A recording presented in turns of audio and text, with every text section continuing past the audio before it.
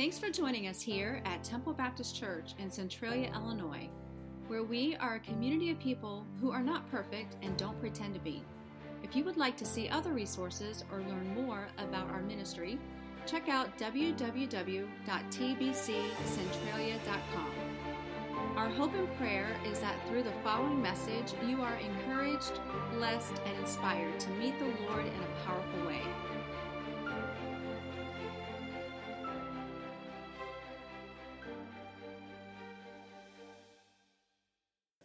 So here we are in the middle of the series called The Good Life. And when I talk about the good life, as much as I would enjoy it, and I know Carrie would enjoy it, I'm not talking about sitting on the beach with your feet in the water and the sand coming, and certainly not the sand that you're going to take in your car and it's going to stay there forever. Next month, that's right. I announced to the Wednesday Young at Heart group that in February, is my wife's birthday, and she had asked me when we were on our cruise, it's unfair if you ask questions while you're on the cruise, but I said, what would you like to do for your birthday? And she goes, I want to go somewhere where it's warm. All right, and so the only place that I could think of warm in February was Florida, so we're going to be taking the trip to Florida, and we'll be able to live the good life in addition to living the good life that I'm talking to you about today. Well, if you recall, the passage or the verses that I've used for this study is 1 Timothy chapter 4, and what it says this in verses 6 through 8. It says, if you point these things out to the brothers and sisters, you will be a good servant of Jesus Christ, nourished by the words of the faith and the good teaching that you have followed, but have nothing to do with pointless and silly myths. Rather, train yourself in godliness. For the training of the body has limited benefit. In January, I think January 17th has come and gone. That's the National Quit Your Resolution Day. And so that's when more than 75% of the people who made resolutions have already given up on their resolution. And the Bible tells us that bodily training is profitable, but just for a little bit. But here's what really counts. It says godliness is beneficial in every way. Why? Since it holds a promise for this present life and the life to come. Well, I don't know if you remember, but in week 1, I introduced you to the concept of confess it. And each one of these are what I call a core competency. If you have these 4 core competencies in your life, you have a thriving, you have a dynamic relationship in your walk with Christ. If you're missing any of these 4, you're probably struggling. And the more you miss, the harder your struggle is, or the lack thereof of a relationship with Christ. And so when I talked about confess it, and it was really more about growing in grace. Being able to grow from confessing our sins to confessing God's goodness to ultimately confessing God's scripture. Now that's easier said than done. Most people who are struggling, who are backslidden, who are far from God, they don't want to confess their sins. They certainly don't want to confess about God's goodness. And they struggle taking God's word and confessing that and reading that prophetically. But that's exactly what we're called to do as Christians. Then week 2, I talked to you about the second core competency. And the second core competency was just to read it. And this is where we take God's word and we hide it in our heart. I walked you through Psalm 1, just 6 quick verses. But what was the focal point of those 6 verses? And that was this, that we learn to delight in God's instruction. Most people, when we read God's word, sometimes we see it as an admonition. We see it as a reprovement. And it's not easy for us to delight in that. But even in the times when God's word pierces us, we're supposed to find delight in that. And then what he tells us is that we're also to delight in all of his instructions, not just the couple that we like. Have you ever played Monopoly with somebody, and when they were playing the game, it seemed like they were making the rules up as the game went on? And that's the most frustrating thing. Like you passed free parking, and you were expecting to get like $7,000, and they're like, no. If you would have rolled the dice the other side of the board, well, then you could have gotten that. But because it was this side of the board, Christians sometimes they see God's word as that, and they think that God's coming up with all these archaic rules, and I didn't think about it that way, and that's just not the truth. The truth is that his instructions have been there for thousands of years, and it's up to us to delight ourselves in them, to find out what he said, and to live it in our lives. Well, so we started with confess it, went into read it, and this week we're into the topic of ask it. Have you ever been in a conversation with somebody and you ran out of things to say? And it got awkward? And so you're wanting to say something and you don't know if that's the right topic to have. And each time you get enough gumption to do it, you talk yourself out of it. And so you've got this conversation going on in your mind, but that conversation never happens with that other person. Well, I think that a lot of times we as Christians, we're guilty of the same thing with our relationship with God. The conversation gets awkward. We don't know what to say. We're not reading his word, so we're not hearing what he says to us. Scientists tell us this, that we can go a month without eating, we can survive days without water or drinking, but we can only live minutes without breathing. Now think about these three: read it, confess it, and ask it. The Bible refers to God's word as the bread of life. And if we were to use this scientific concept with our body, that we shouldn't go more than 30 days without reading God's word, and that's definitely the truth.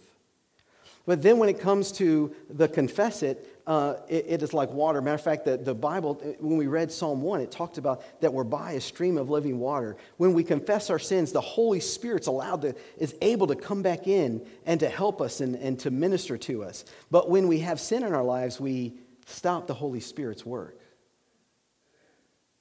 And just like, it's not good for us to go many days without drinking water, it's not good for us to go many days without confessing our sins.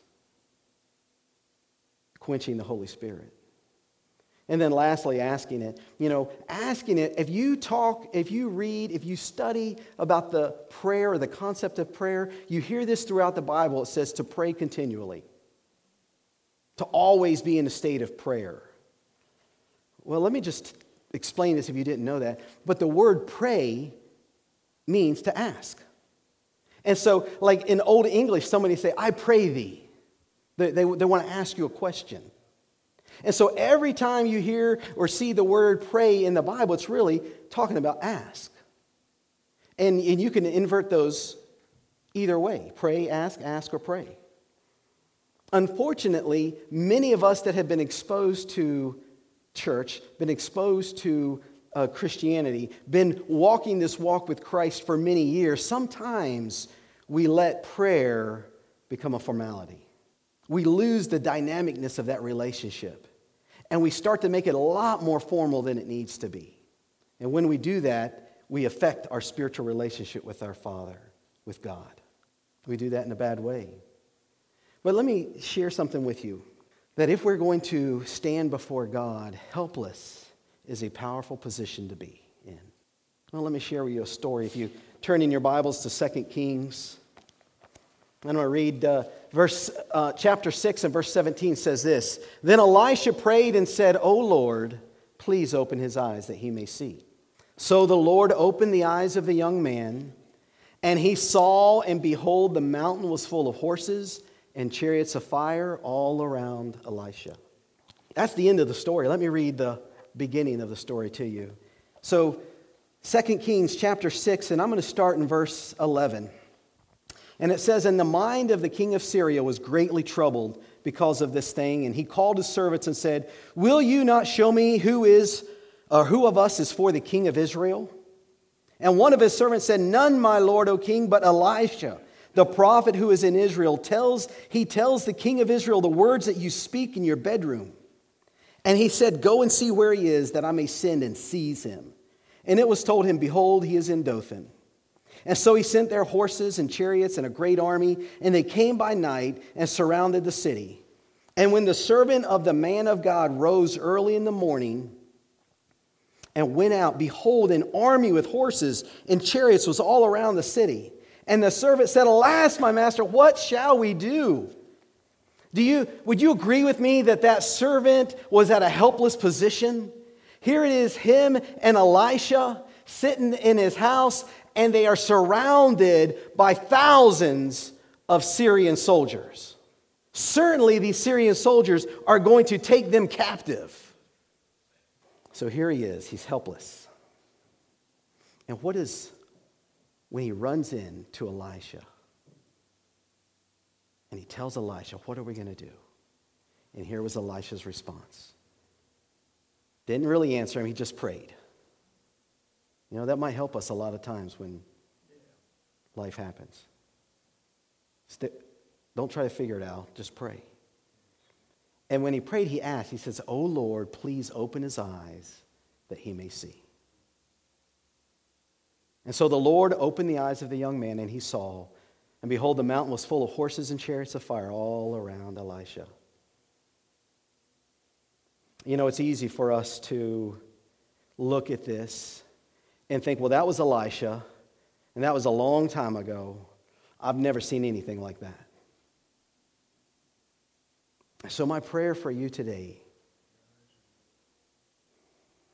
the survivors, you know, there are a lot of people that are sick with the flu going around. Yet you're here today. And so I've been praying for every one of you all week. And my prayer is this, that God would open up your eyes and show you the power of prayer. How many people would be willing to confess or admit it that, you know what, sometimes I struggle wondering if God is going to answer my prayers. Sometimes I struggle if what I'm praying for, you know, isn't really something that... Have you ever struggled a little bit in your prayer life? Yeah. You know, that's normal. And so today, under Ask It, I want to answer that question. Why do you pray, or why do you not get answers to your prayer? Now, the response that I'm going to let you know about is going to shock you. Matter of fact, you may want to just hold on to the seat around you, because what I'm about to, this is earth-shattering. This is something that, matter of fact, if those of you that are tech-savvy, you're probably going to tweet this. All right, this is how good it is. But the reason why is found in James 4:2. And he says this, you do not have because you do not ask. Now, you think, well, that's not very earth-shattering. And the reality is this, that most Christians don't go to God in prayer. Most Christians don't pour out their heart in prayer. Most Christians don't do what Philippians 4:6 says and cast your anxieties. You hang on to them tight. And I don't want to beat you up, because I would bet most of you, if I was sitting here in a living room and we were sitting across the coffee table from each other, most of you would tell me, you know what, it's not that I don't believe that God can't answer prayers. I just don't believe God's going to answer my prayers. Matter of fact, you probably think of the verse in Proverbs chapter 15, verse 29. It says this, the Lord is far from the wicked, but he hears the prayer of the righteous. And you tell yourself, you know what, I'm not righteous. Matter of fact, I'm below Paul. Paul said he's the worst of sinners. I'm pretty sure I'm worse than Paul. And so you get stuck into this concept of it's not you, God, it's me. And so you don't ask. And because you don't ask, you don't get answers. Another reason why we don't get answers to our prayer is told to us in Matthew chapter 17. And I'm just going to read a couple verses to you from starting verse 14. And it says, when they came to the crowd, a man came up to him, kneeling before him, and said, Lord, have mercy on my son, for he has had seizures and he suffers terribly. For often he falls into the fire and often into the water. And I brought him to your disciples, and they could not heal him. And Jesus answered, O faithless and twisted generation, how long am I with you? How long am I to bear with you? Bring him to me. Now, I don't think that Jesus could get short with anybody, but if he did, I think it was pretty close right there. It says, bring him to me. And so when they brought the young man to him, Jesus rebuked the demon, and it came out of him, and the boy was healed instantly.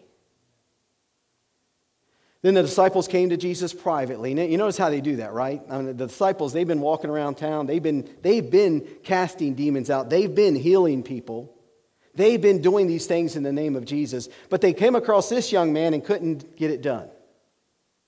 And so the father had enough. He says, I'm going to the source. And he took him to Jesus, and instantly Jesus healed him. And so the disciples come privately to him. And they said, why could we not cast it out? And he said this, because of your little faith. For truly I say, if you had the faith like a grain of a mustard seed, you will say to this mountain, move from here to there, and it will move, and nothing will be impossible. And the stark reality for many Christians is we don't have, look, a grain of mustard seed isn't a very large amount. The burden is not that much. You just have to have some faith. It doesn't matter how much. It's what that faith is in that matters. And so Jesus said, if you just had like the mustard seed, have you ever tried to just pick up one mustard seed? You can't do it. You certainly can't do it with your hands. Probably need chemicals, or you need something electronic to be able to just isolate one mustard seed. And Jesus is telling his disciples, you don't even have that much faith. That's why you couldn't do that. Because if you just had that little tiny speck of faith, you could say to this mountain, move, and it'll move. Christians for decades have debated, does he really mean a real mountain? Or is that a hypothetical mountain? Is that an allegorical mountain?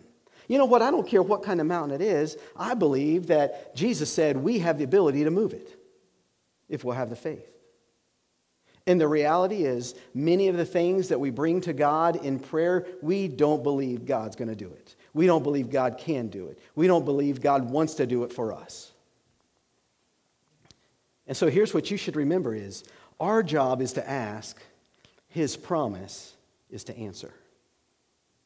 Our job is to ask God, His promise is to answer those requests. Back when I was in Bible college, I was 18 years old. It was in my second year, starting the first semester, and I took a class called prayer. If I could go back and only take one class, this is the class. This class changed my life. The professor was a prayer warrior. He was a man of God. And he introduced us to the concept of asking and expecting and seeing God answer. He helped us understand what it meant to pray continually. And so here I was in this season of my life where I was seeing God answer prayers in an incredible way.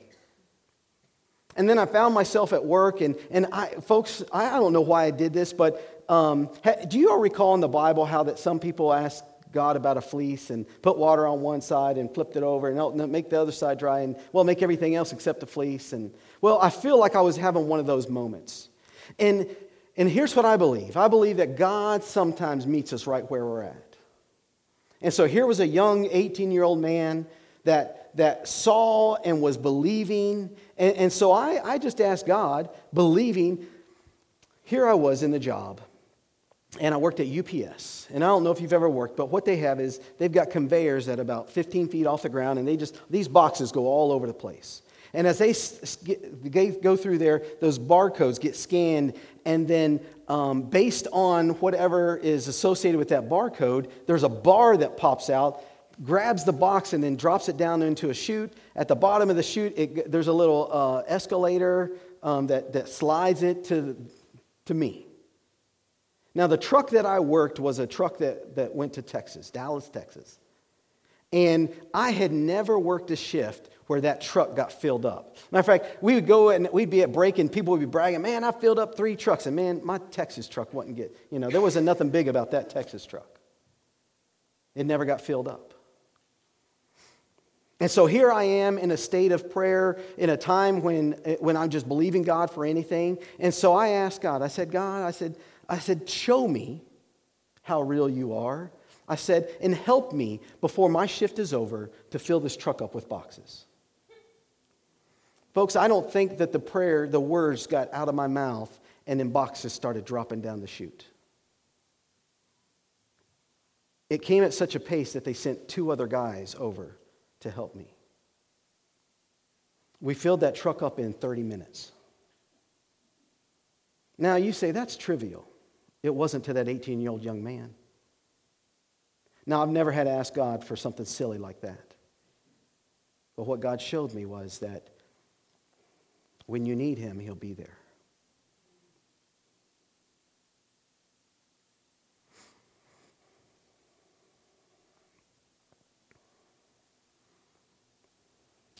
A couple years later, we're married. We're coming up at the end of a lease, and I made a bad decision on that lease. Have you ever leased a car and you're like 2 months into it, you're like, ugh. Well, there I was. I was 2 months into the lease, and I had messed up big time. And so we finally get to the end of it, and thankfully it was only a 24-month lease, and we started looking at cars, and we went to a new car lot, and while we were on the new car lot, I fell in love with this Ford Escort station wagon. Now, I didn't say Cadillac, all right? It wasn't the high end. It was a Ford Escort station wagon. And I remember that it was white, and I remember reading on the paper on the window that the interior was ice blue interior. Now, one of the things I learned was that when you pray, you need to pray specifically. And so Carrie and I, we started praying and asking God for a white Ford Escort station wagon with ice blue interior. And I was thinking that, it'd have to be that one, because come on, how many ice blue interior Ford Escort station wagons are there?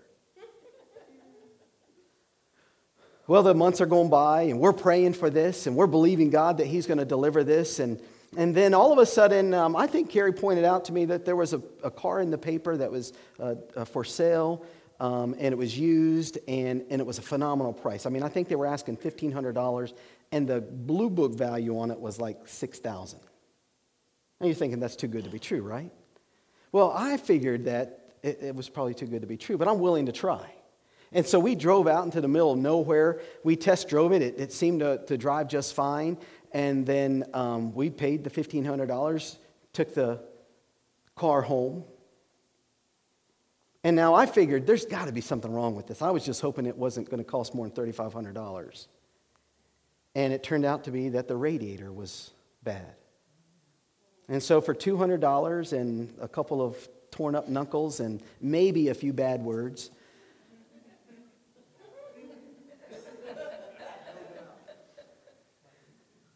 it was my neighbor. We got the car fixed. It was running. It was wonderful. Here we had this $6,000 car. We paid $1,500. I felt like I was the man. And then one day I was cleaning the car out, and I found the paperwork that was with it, that was on the window. It was folded up down in the glove compartment box. And I pulled it out, and you probably know that this was a white Escort station wagon. And when I looked at it, the interior was ice blue interior. Now, folks, when I went to God in prayer, I was thinking about that one on the car lot. I was thinking about the one that was going to cost me $15,000. And God, in His grace and His mercy, answered my prayer, the specific prayer that I asked, and He gave me one at 1/10 the price. Matter of fact, we drove that car for 5 years, got in a wreck, and the insurance gave us like $4,000 for it.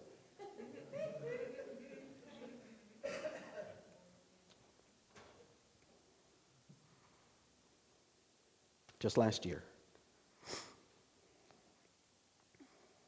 the Lord had brought an opportunity. We had Jacob was here at our church, and he was volunteering. He's volunteering 30, 40 hours a week. And so one of the things when Jacob and I first sat down is he had shared with me that he wants to go into full-time ministry. And so I just been asking the Lord, how do we make that happen? How can we help Jacob? And Jacob just kept coming back and working faithfully. And so the deacons and I began to talk. And as a matter of fact, the conversation was, well, can we bring him on in some form or capacity? And I shared with the deacons, I said, men, I don't feel comfortable. I said, we have come to the church. We have laid out an aggressive budget for the year. And I don't want to come back 3 months later asking for a bunch more. The very next Sunday, God provided in the form of one check the amount that would pay his salary for the year. When I saw that, it was confirmation to me, exactly.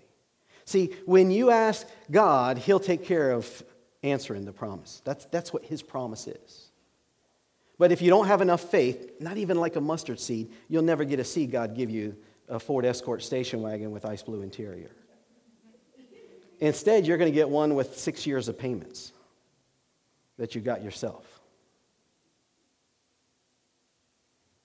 And if you don't have enough faith to just maybe believe that God can send a couple extra boxes your way, He'll never do something that you hadn't seen before. He might as well have been up there pushing those boxes down the chute. You know, it just goes to confirm one of the scriptures where it says that when we pray, He's already worked it out. God knew that I was going to ask that on that night in that chute. And so He told a company, I don't know why, but you're going to need to order a bunch of boxes today. And so they will place that order probably 3 days before. Some company had to put them together. And so what you see as a coincidence, I see as the providential hand of God. And it's because of things like that that I can go to the Lord in prayer boldly. Well, another reason why we don't receive our answers to our prayers is in James 4, verse 3, and it says this: you ask and you do not receive. Why? Because you ask wrongly to spend it upon your passions. Now, most of you probably recognize this one, right? Well, it reminds me of a story I read this week about these 3 Marines were going along in the desert in Iraq, and they're enjoying themselves, but they're not enjoying themselves. You know how that is? And so they're going along, and one Marine, he sees something, and he kicks it, and, this lantern comes out of the dust. So they pick it up. And what do you do if there's a lantern that you found in Iraq? You wipe the dust off, right? And as they wipe the dust off, this genie comes out of this lantern. And the genie says what every genie says. He says, you've got 3 wishes, one for each of you. And so it was 2 corporals and a buck sergeant. And the first corporal said, hey, I know what I want. He says, I want to be back home with a nice new Corvette and all my friends. Poof, he disappeared. Second corporal, thinking real quick, he says, I want to have $1 million, and I want to be back home, and I want my girlfriend to be there too. Poof. And Genie looked at the old crusty sergeant, and he says, well, what are you going to have? He says, I want those guys back here in 4 hours.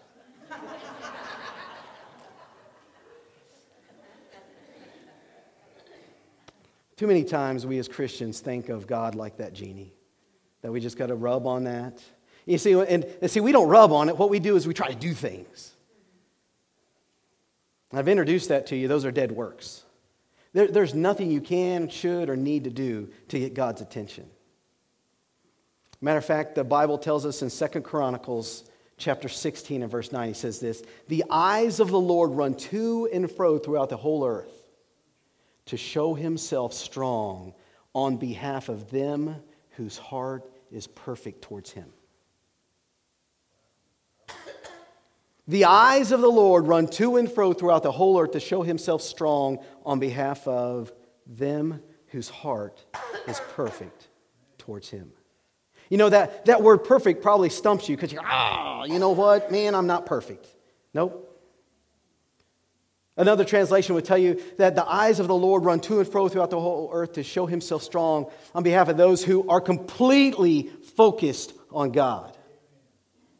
Another one says those that are blameless towards God. You see, God looks at the heart. We look at all those outward things. God's looking at our heart. And He knows when we do them for good reasons, and He knows when we don't. You know, earlier I asked you about the Monopoly game and the person who changes the rules, and the reality is this, that God doesn't, and won't change the rules. The Bible tells us that He's the same today, yesterday, and He will be the same forever. And the God that said, I roam to and fro throughout the whole earth to show myself strong on your behalf, if you're completely focused on me.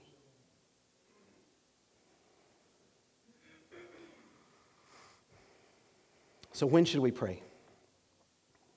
Well, if you turn in your Bibles to James chapter 5, just a chapter over from that, he tells us. In verses 13 through 18, he lists the times when we should pray. The list is this, that if you're suffering, pray. If life is good, praise. If you're sick, call on the church and ask them to pray. If you're suffering, ask for help. If you're afflicted, if you're hurting, ask for help. And the God who created the universe says he will show himself strong on your behalf. But you got to get beyond that. It's not you, God, it's me mentality. And you need to take that tiny grain of mustard seed faith that you've got, and you need to believe. And when you believe, amazing things will happen. Well, maybe life is good. You're in a season of life that's wonderful. What should you do? You should praise. That's what confession is, where we tell God, we tell him what a great and wonderful God he is. Where we brag on God for what he's done in our life. We brag on God for what he's going to do in our life. And if you're sick, and you can make it to church, call on the church and ask us to pray for you. It seems complicated, but it's not. So how do we do this? How do we pray? Well, we find it right there in James chapter 5, and actually it's hidden in verse 16. And what it says is this: the effective, fervent prayer of a righteous man avails much. But if you're looking at it in your Bible, you'll see that there's a portion before that. And what it says is, therefore confess your sins one to another and pray for one another that you may be healed. Why do you want to get healed? Because the effective, fervent prayer of a righteous man avails much. What does the Bible mean when it says that word effective? Well, go back to 2 Kings chapter 6. I just shared one little story with you. But if you would read 2 Kings chapter 6 and chapter 7, here's what you would find out, is that that's the chapter where one of the men who followed Elisha, they were out there chopping down trees to build themselves houses, and one of the axe heads flew off into the river, and Elisha said, tell me where it's at, and it floated right there. Then it wasn't too long after that the Syrian king is coming to get his head and anyone that's close to him. And that's where the Syrian army surrounds him. And Elisha says, open up this young man's eyes so he can see what I see. And they saw the incredible army that was there to defend them. If you read a little further, you'll find out that those soldiers came down to Elisha to take him. And as they were coming down, they were blinded. And then Elisha led them off, told them, hey, you guys are in the wrong spot. Let me help you. Let me show you where to go. And so he led thousands of blind soldiers many cities away. And if you keep on reading, you'll find out that there was a famine in the land. And it got so bad that there was a lady who told the story to the king, how that the neighbor came to her and said, hey, let's boil your son and we'll eat him tonight, and then tomorrow we'll do that with my son. And so this woman was crazy enough, and she did that. And then guess what happened the next night? That other lady disappears with her son. And when the king heard that, he ripped his clothes, and he says he got angry, and he said, I'm going to have Elisha's head by this time tomorrow. And so they went after Elisha, and they found him again. And when they found him, Elisha told the men who were with him, he says, watch what's about to happen. And so they let the king come in. And he told the king, because the king was complaining about the famine in the land, he says, you're dying for this. And Elisha said, by this time tomorrow, there will be so much food in the land, but you're not going to eat any of it. And so the Bible tells us that at the early parts of the morning the next day, there were 4 lepers. And they were desperate, and they were hungry.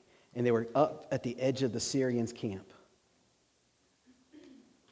And they snuck into the camp, and they realized that there was none there. And so they ate everything they could that was in that tent. They gathered all of the valuables. They took them and hid them. They came back and they pillaged another tent. Did that again. And then finally they said, you know what, this isn't right. We should tell everybody else about this. Because this is more than we can even handle. And so they go back and they tell the city. And at first the city thought it was a trap. But then a couple people were desperate enough and they ran out there and they found out it was the truth. And what had happened was the army left everything. They left their horses, they left their tents, they left all of everything and all of their food. And here's what happens. The king, he stands down in the gate, watching all of these people leave and run out there. And he was trampled by his own people. And it was at the same time that Elisha was speaking to him. That's what effective prayer looks like. When you pray specifically, you see God answer. And then the second word in this verse is fervent. The Bible tells us, Luke 18, what fervent prayer looks like. And fervent prayer gives the example of this widow woman. And Jesus says it this way. He says, this widow woman who was going to this unjust judge, and the unjust judge wouldn't give her what she was asking for. And so every time he came out of his chambers, she was there bugging him. And when he'd go home, she would follow him along, and the whole time she'd bug him. And in the morning, when he's coming back out to where he would work, she would follow him, and the whole time she would bug him. And then finally, he gave in and gave her exactly what she wanted. And Jesus said this, how much more will your heavenly Father, not an unjust judge, your heavenly Father, give those who cry out day and night? The sad reality is, many of you will bring your prayers to God and you'll stop praying them before the day's over. You don't know what it's like to pray for someone for 7 years, let alone 7 days or 7 hours or 7 minutes. Do you want your prayers answered? Then you need to learn how to pray fervently. You need to learn how to pray and not give up. See, your timeline is not God's timeline, and God's timeline is always perfect. And the last thing it says, the prayer of a righteous man. And what you have to realize is that it's Jesus' imputed righteousness, not your own. Because the Bible tells us that none are righteous. No, not one. But if you claim the name of Jesus, if you have believed that Jesus Christ was the Son of God, that He came to this earth, He lived a perfect life, that He died on the cross for your sins, and that 3 days later God brought Him back from the dead, it says you'll be saved. And now you have the righteousness that Christ had imputed on you. I told you earlier that the best position that you can be before God is to be powerless. And when you realize it's not your righteousness, when you realize it's nothing that you can do, that's how you can come to the throne of God and you can claim the blood of Jesus. And you can pray to God and say, God, don't do this because I deserve it, because I don't. Don't do this because I'm a good person, because I'm not. Don't do this because I've been faithful in church, because I haven't. But you can say, but do this because I am a child of the King. I have accepted what Jesus Christ, your Son, did. And when you learn to go with that, our prayers get answered. If you've been following along, I've shared with you some goals that we have for 2020. And one of those goals is simply this: to develop 50 active, faith-filled prayer warriors begging God to do more in the greater Centralia area than they can imagine in TBCC. Let me ask you, do you want to be one of those? Would you like to see God answer your prayers? Not just your prayers, but the prayers that you pray for your friends, for your relatives, the prayers that you pray for your neighbor, the prayers that you pray for those in this church, the prayers that you pray. Would you just like to see God answer a prayer? Well, church, I believe that God has called us, that He is preparing 50 of us to stand up and no longer accept the fact that we don't have a God that answers prayer, but to claim through faith, even if it's tiny mustard seed faith, that Jesus Christ is on the throne. To claim that through Jesus Christ, we can see and expect God to do the unexpected. That we can believe God for the impossible. But many people, we won't accept that. That's what frustrated Jesus. All they had was 3 years of his ministry. We've got 66 books that he handwritten for us. We've got story after story where he's done the impossible, the unthinkable. Where did Elisha get that kind of faith? He got it when he sat at the feet of Elijah. And if you continue to read in James chapter 5, it says, and Elijah was a man subject to like passions as we are. You know what that means? That means he wasn't perfect. That means he got mad. That means he made mistakes. But he prayed. Church, today's an opportunity. As a church, it's our honor to play a small part in all that God is doing in and through your life, and we would love to continue with you on that journey. To find out what your next steps could be in your relationship with Christ, simply go to www.tbccentralia.com/next. You see, here at TBCC, it's our mission to lead people to become fully devoted followers of Christ who walk by faith and not by sight.